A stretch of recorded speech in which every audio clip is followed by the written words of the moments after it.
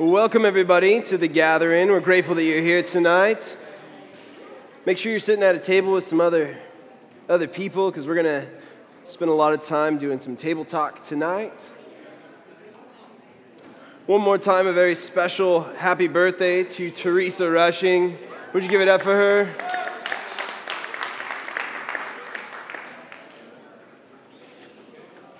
Jim had some of us write different birthday wishes for Teresa, and like 29, right? Because she's turning 29 today.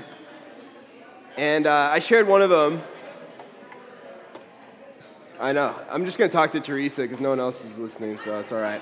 I don't know if you got the one that I sent. That's okay. All right, so I shouldn't share it?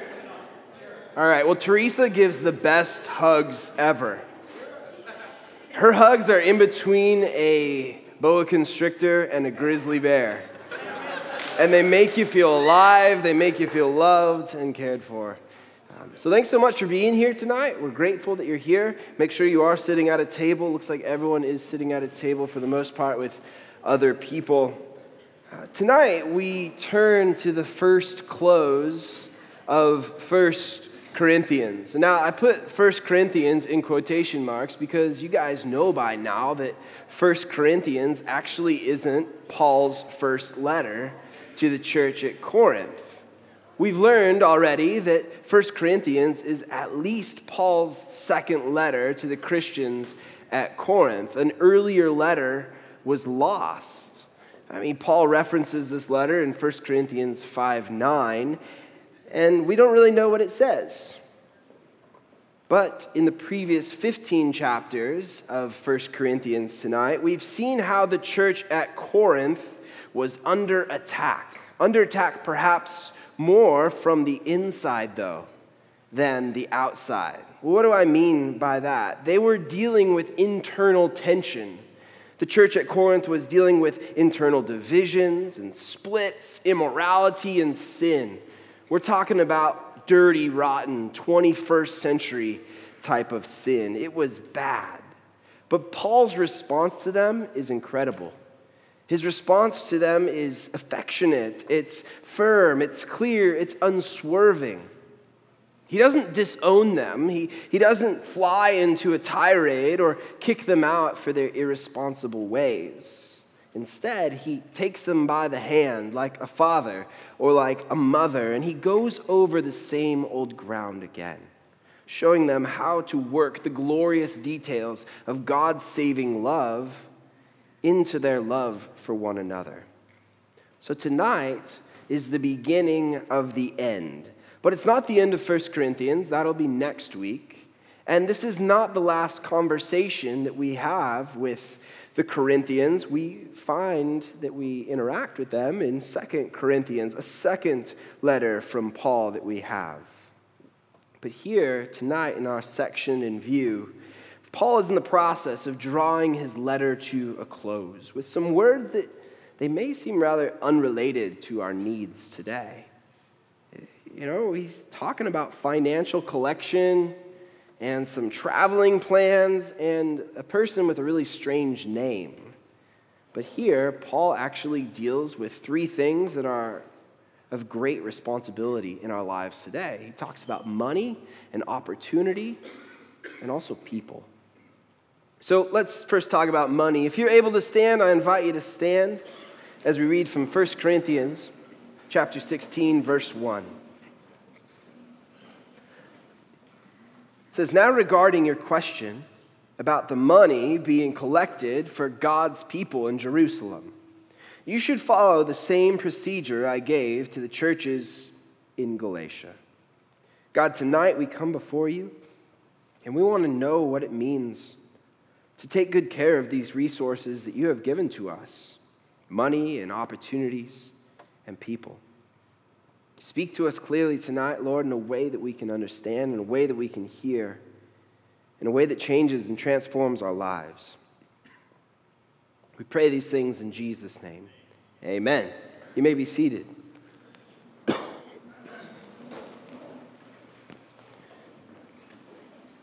My grandfather, who I'll put up on the screen here, he climbed power line poles for a living for Southern California Edison. Thank you for not laughing. I mean, look at those eyebrows, but he is so proud of those eyebrows and those guns he's got. You don't touch an old man's eyebrows. But anyways, he was a power line pole climber for Southern California Edison for years and years. And as if the job wasn't dangerous enough. I mean, exploring perilous heights and working with high voltage electricity, he felt the need to frequently bring home rattlesnakes in his lunchbox for my dad and his brothers to play with. And now, as grandkids, this was one of my favorite memories where we would go over to their house and we would unravel these long since dead rattlesnake skins, and then we would play with the severed rattles, trying to scare each other. But one of my most favorite things at Grandpa's house, and still is today, is a gift that he received when he retired from Edison. He received this massive globe that was encased with wooden arches. And this globe, it was amazing. I mean, you could spin it as fast as you can because it doesn't come off its axis. It has an encasing made of wood. It's perfect for viewing because there's a little button, a little switch that illuminates the whole entire world. And I remember spinning this globe as a child, thinking, where am I? I'm just in a small little section of Southern California, and I'd spin it, and I'd stop on Egypt and imagine what it might be to explore the pyramids, or go to the Great Barrier Reef down under, or go to the steamy jungles of the Congo. I think that this really helped me to learn something. I became acclimated with having a global, worldwide perspective. I need some water. If someone can give me some water. I'm getting over a sickness, and I thought I'd be all right, but I'm not. I'm not getting emotional, but my eyes are watering because I can't breathe. Thank you. Give it up for Dora. You're a true Christian.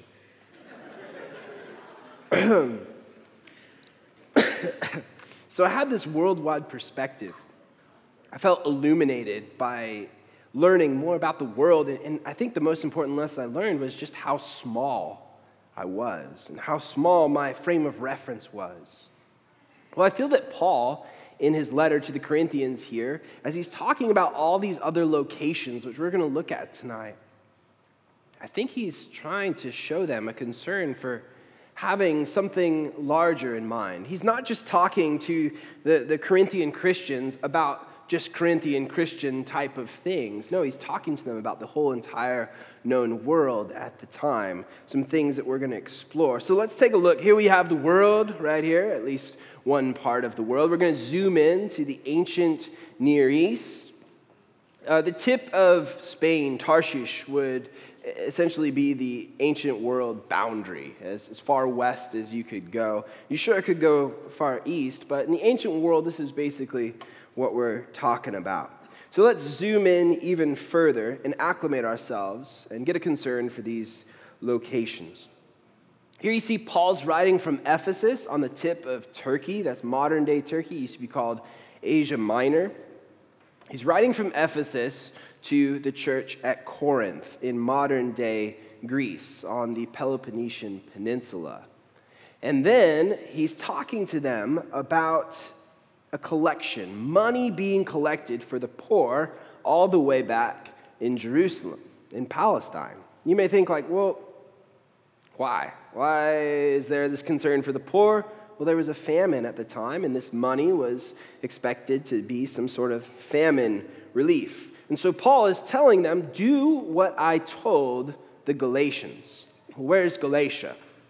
Galatia is about central Turkey and also southern Turkey. It refers to a bunch of different churches, city in Antioch, Iconium, Lystra, and Derbe. So this is kind of where we're focusing tonight. Verse 2 says, "On the first day of each week," that would be Sunday, "you should each put aside a portion of the money you have earned. Don't wait until I get there and then try to collect it all at once." In other words, be prepared. Be prepared with your money. Set aside a portion regularly so you don't have to drain your bank account when it comes time to pay. Well, how much? How much should be given? 10%? 20%? This is not the tithe. This is just a special gift offering. Paul actually doesn't say how much. It's up to the givers. It's based on their heart how much they should give. But these givers, they can make a world of a difference by how they give. A need had to be met, and the Corinthians could help. They could play a role in that. In February, we are starting a new sermon series called Multiplied. And it's going to be about money. It's going to be about how money and giving multiplies your faith and multiplies your love. And in a strange way, it actually multiplies your freedom. Now, that sounds strange. Giving is very strange. Giving is actually very crazy. But we're going to be exploring that because that's really important. So don't go planning your vacations accordingly, all right? That's happening in February. But money can be a lot like sex. Now I got your attention, right? It can be super awkward to talk about. For me, talking about sex is a little bit more awkward, especially when your in-laws, I call them the outlaws, are in the audience. You should try it sometime. It's really fun. But money can be the same way. People get weird when it comes to money. It gets awkward, really awkward. So we're going to get awkward tonight and do some table talk, all right? So talk to the people around you and address the following questions. How have you seen your financial generosity bless others? In what specific way has this inspired you to give generously and cheerfully? And when have you stepped out in faith and given generously, and how has God met your needs? Ready, go. 10 minutes? No. You don't have to do all of those questions, but just try.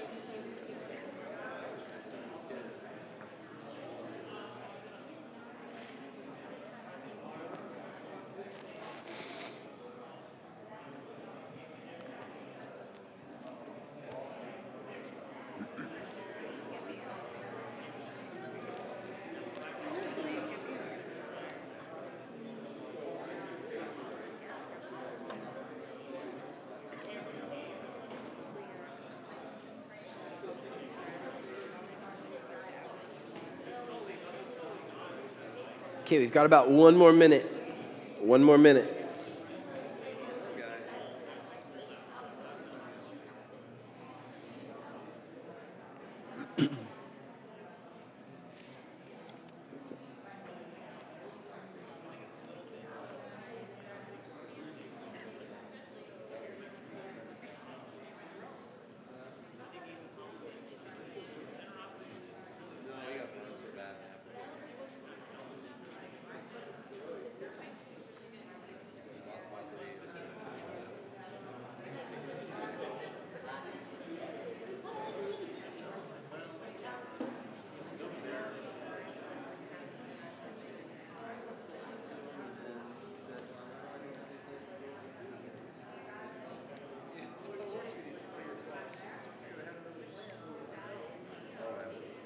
All right, let's bring it back together.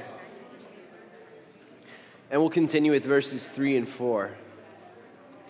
Verses 3 and 4 says, "When I come, I will write letters of recommendation for the messengers you choose to deliver your gift to Jerusalem.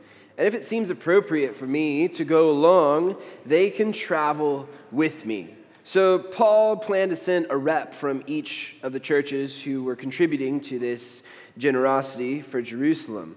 And this way, the cash would arrive safe and sound. And here in verse 4, Paul entertains the idea of also going along with these representatives as a part of this group. And after he wrote this letter, he actually does end up going with them. But next up are the travel plans of Paul and his crew. So we've talked about money. We're moving on now to opportunities. Verse 5 says, "I am coming to visit you after I have been to Macedonia, for I am planning to travel through Macedonia." The original plan, as we can see on the map, is that Paul would head north from Ephesus to Macedonia. This is his plan, to go from here in Ephesus to the north in Macedonia. Macedonia was a Roman province north of Corinth, where Philippi, also Thessalonica, and Berea, some of these popular names we see in Scripture, where they are located. He then planned to travel south to Corinth, but Paul later changed his mind and went directly from Ephesus to Corinth. And it may have to do with Timothy and his report about what the Corinthians were doing and how messy things had become. Well, verses 6 and 7 continues, as Paul says, "Perhaps I will stay a while with you, possibly all winter, and then you can send me on my way to my next destination. This time, I don't want to make just a short visit and then go right on. I want to come and stay a while if the Lord will let me."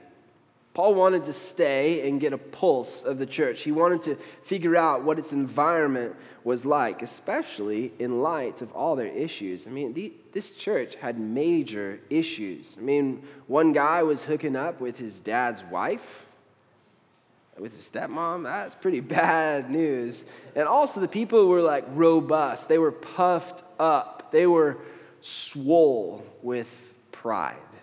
It was kind of like some bad churches in America today. But verse 8 says, "In the meantime, I will be staying here at Ephesus until the festival of Pentecost." Well, what's Pentecost? As Christians, we often think straight to Acts chapter 2 and the coming of the Holy Spirit. But the festival of the Pentecost is as follows. It's a celebration of 50 days after Passover, held in late May or early June.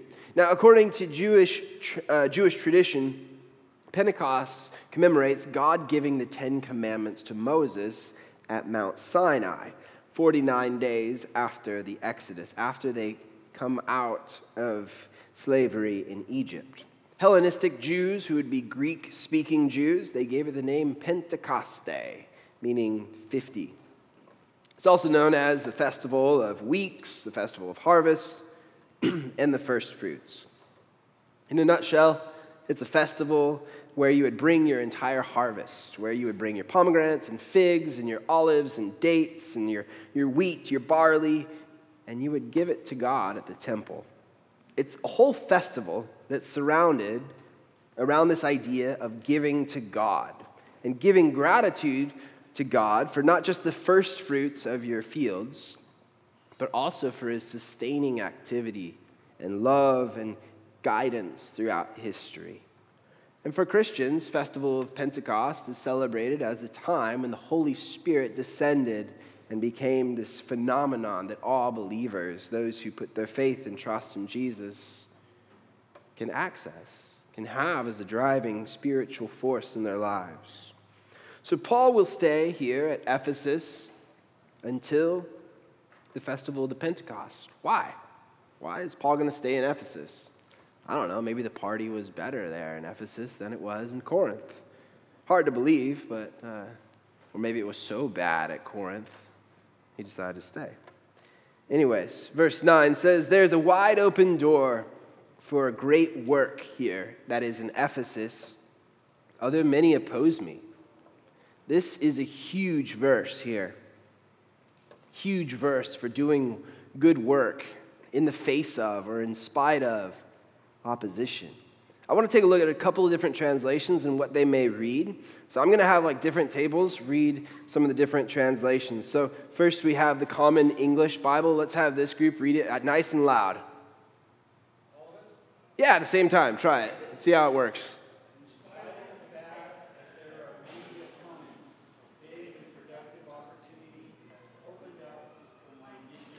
Nice. Sounds exciting right there. The NET, the New English Translation, let's have Ron, your group. This is actually a continuation of verse 8, so they don't, the translators don't section it off as a separate sentence. So go ahead, nice and loud so everyone can hear. Because a door of great opportunity stands wide open for me, but there are many opponents. Nice, beautiful. All right, we have the NRSV, the New Revised Standard Version. Let's have Dora, your group. The true Christians right here.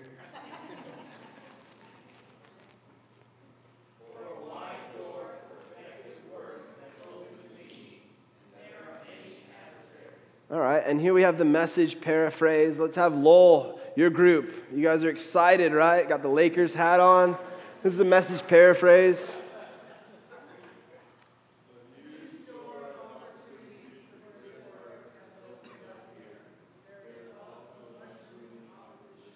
Yeah. It's like Paul doesn't even care that there's opposition. It's like, it's no big deal. I'm just going to continue my missions work here in the face of opposition, in spite of this opposition. He actually stayed in Ephesus for a period of 3 years to take advantage of the opportunities there. He didn't regard his adversaries there as an indication of a closed door. Like God wasn't going to do anything there because he faced adversaries or opposition. He didn't see this opposition as a sign that God wanted him to move on to more comfortable ministry. But how often do we confuse our call with our comfort? Or we're like, God, yeah, I don't think you really want me to go there because it's tough. Or I don't really need to talk to those people because they make me feel a little bit uncomfortable. Or I have to get outside of my comfort zone, so God must be closing those doors, right? No. That's not at least how Paul sees it. So let's take a look here and do some table talk. What opposition are you facing right now, and how can you face it as a wide open door for great work? Ready, go.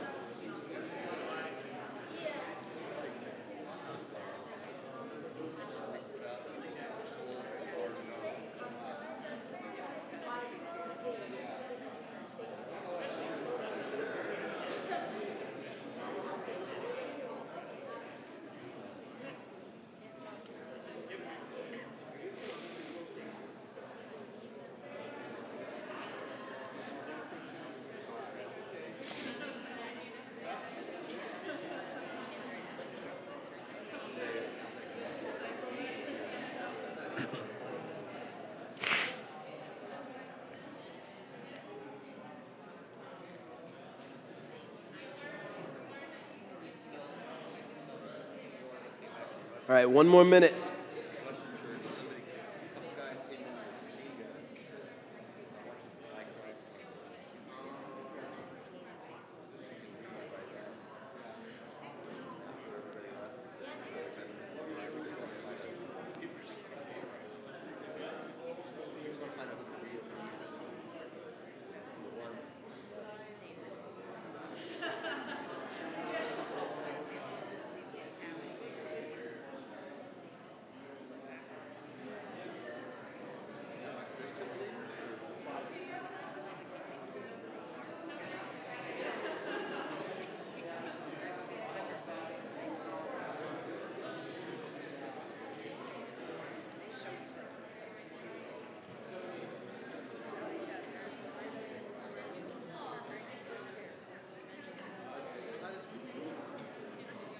All right, let's bring it back.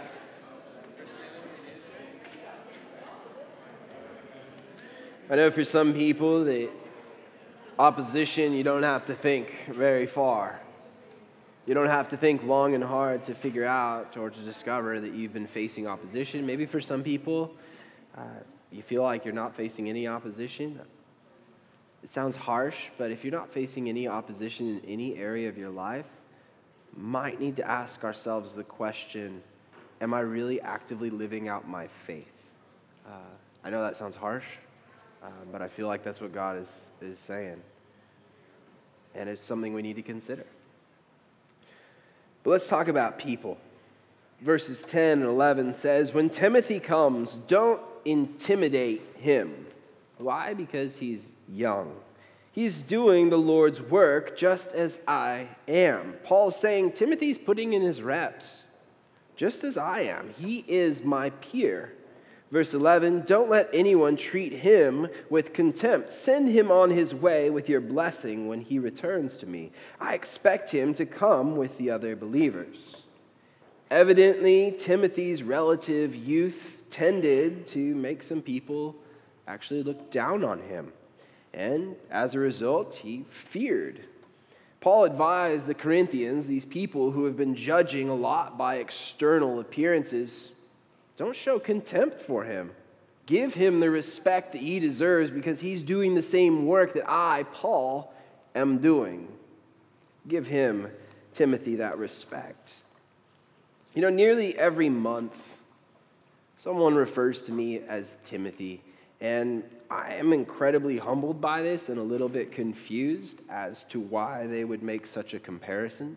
Like, I get it, you know, I'm young, but Timothy is like a big dog of faith in the kingdom of God, and I have a long way to go to be where Timothy was. I have much to learn, but I do feel that I can at least identify with Timothy in some way, that is, with his struggle.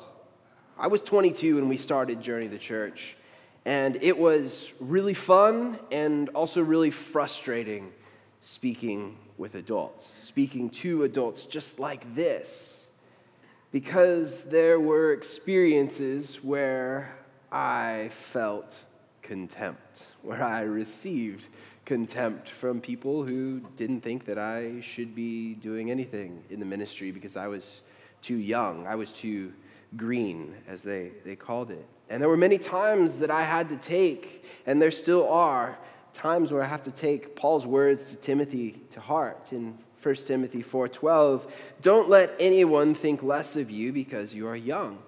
Be an example to all believers in what you say, in the way you live, in your love, your faith, and your purity. And now this is a struggle that I have had to work through. This is something that I have had to deal with. But I have seen here that any contempt that I ever experienced was far outweighed by compliments, by love, by encouragement.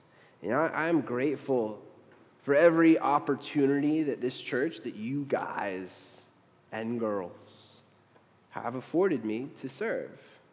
It's been an incredible blessing, an incredible privilege. I've learned tremendous lessons from you, and I'm overwhelmed by the way that you've loved me and my wife and even my dog, Penny.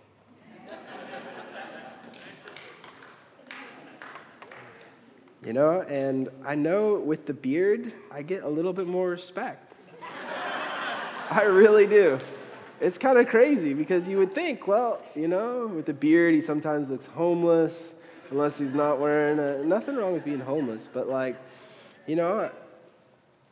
but I think that I have really, really felt well received and well accepted here at Journey to the Church. And you guys are amazing because you realize you can learn something from anybody. And if we think that, man, I can only learn something from someone who's way up here and, in knowledge and wisdom and maturity and years, we're going to miss out on a lot of wisdom that maybe God is showing us. So thanks for receiving me. That's what I'm trying to say. I'm not trying to say I'm Timothy or anything like that. I'm just saying that Paul's words to Timothy are a blessing. And for young people here, do your thing. Do your thing. Live out your hope. I mean, everyone still thinks they're young, so that's everybody. Live out your hope. Verse 12 says, "Now about our brother Apollos. I urged him to visit you with the other believers." Apollos was a great speaker of the early church, but he was not willing to go right now. He will see you later when he has the opportunity. We don't know why Apollos didn't want to go and revisit Corinth with Timothy at this time, and we don't know if he ever did visit Corinth again. But that's the way our section closes tonight. Next week, we're going to close out the book as a whole. But Paul is touched here on 3 areas of great responsibility: money, opportunities, and people. And these are some of the greatest resources that the church has. And they should not be wasted. I was swimming today. I try and swim every day if I can. And I was done with swimming. I wanted to quit because I was tired. And maybe you've experienced that before where you're just like, I'm done. And I didn't quit, and I kept on going. And then I do like a little breaststroke at the end, just a cool down lap. You know what that is, right? Cut the pie and make the pie. Cut the pie and make the pie. And your legs kind of do like the frog thing with it. I did one final lap because I was done. I was tired. But my head's above water, and I'm hearing music. And usually they play like the radio or whatever, Beach Boys, whatever is on. But then it's like talking about Jesus Christ, overwhelming me, covering over me. And I'm like, what is this? They're playing like worship music here at the pool. I'm like, that's cool. And I look at the lifeguard, and it's this young guy, and I'm thinking, oh man, he put this music on. I wonder if he's a Christian. I wonder if he goes to church, all this stuff. And he passes by, and I keep swimming, and I'm, all right, I'm going to do another lap, even though I'm tired because I want to talk to him. So I'm kind of like chasing him as he's going around the pool. And I finally talk to him, and I'm like, hey man, like what's this song? He's like, I don't know, my girlfriend made this mix for me. I'm like, well, that's a cool song, And we just kind of talked a little bit, and I felt like after I should have probably said something more. And I wonder if he was thinking the same thing. I wonder if he was a Christian and felt like apprehensive about saying, oh yeah, no, it's a Christian song. I go to a church. I follow Jesus with my life. And so I wonder if now he's going to start like trying to preach to me as I'm going to go and try and preach to him. That would be pretty cool. But I feel it was like kind of an opportunity wasted. And I know we have those opportunities that get wasted all the time, and it's so simple. It's so easy, but sometimes we cook it up in our head or in our mind, I guess that's the same thing, your head, your mind, your brain. You cook it up like it's going to be some big ordeal when it's really, really not. I want to use this as an example to say to you, don't waste the opportunities. I was at a funeral yesterday for a man who lived 66 years. 66 years. That's not very old. But I feel like he made the most of his opportunities.